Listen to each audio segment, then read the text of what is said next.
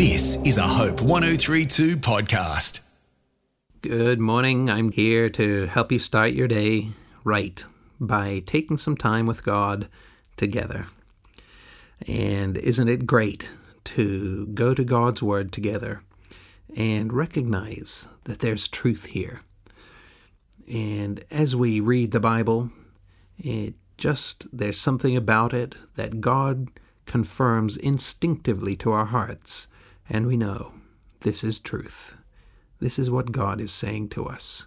If you've never owned a Bible or opened a Bible, I encourage you to go into a bookstore and ask for a Bible in a modern translation, one that's readable.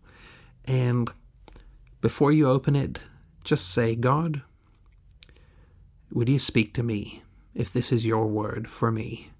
And open up. I encourage you to start in the book of John. You can remember that because I say to you every morning, I'm John North. So look up in your Bible for the book of John. It's a great place to start. And just start reading from there. We're talking about listening to God this week. And I want us to go to Psalm 25 today. Psalm 25, and looking just in verses 4 and 5 of this beautiful psalm. David writes, "Make me know your ways, O Lord.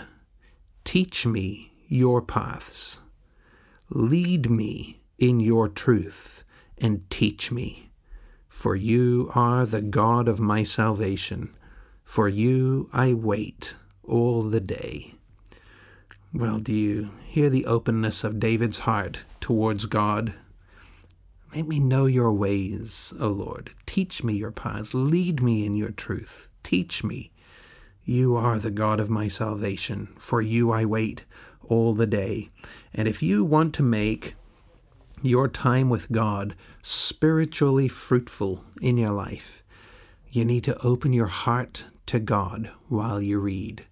Don't read the Bible with your arms crossed, tapping your toe, saying, oh, I don't know if God really wants the best for me. I don't know if I want to respond to him. You need to open your heart to God. Remember that at the cross of Jesus Christ, God has proved his love for you. He's laid everything on the line for your well-being. God so loved the world that he gave his only begotten Son, so that whoever believes in him should not perish, but have eternal life. God has proved his love for you.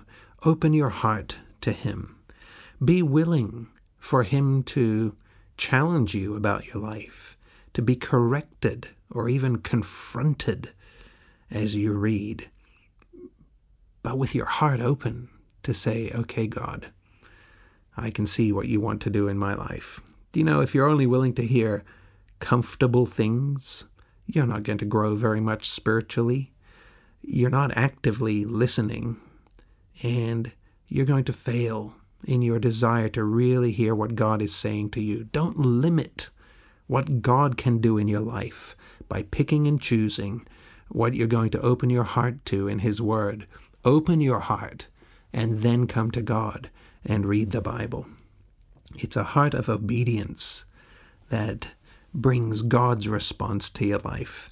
Oswald Chambers once said, "The tiniest fragment of obedience, and heaven opens up, and the profoundest truths of God are yours straight away." But God will not reveal more truth about himself until you obey what you know already. Beware of being wise and prudent. I'm John North. This is a Hope 1032 production. Thanks for listening. The Lord is my shepherd, I shall not want.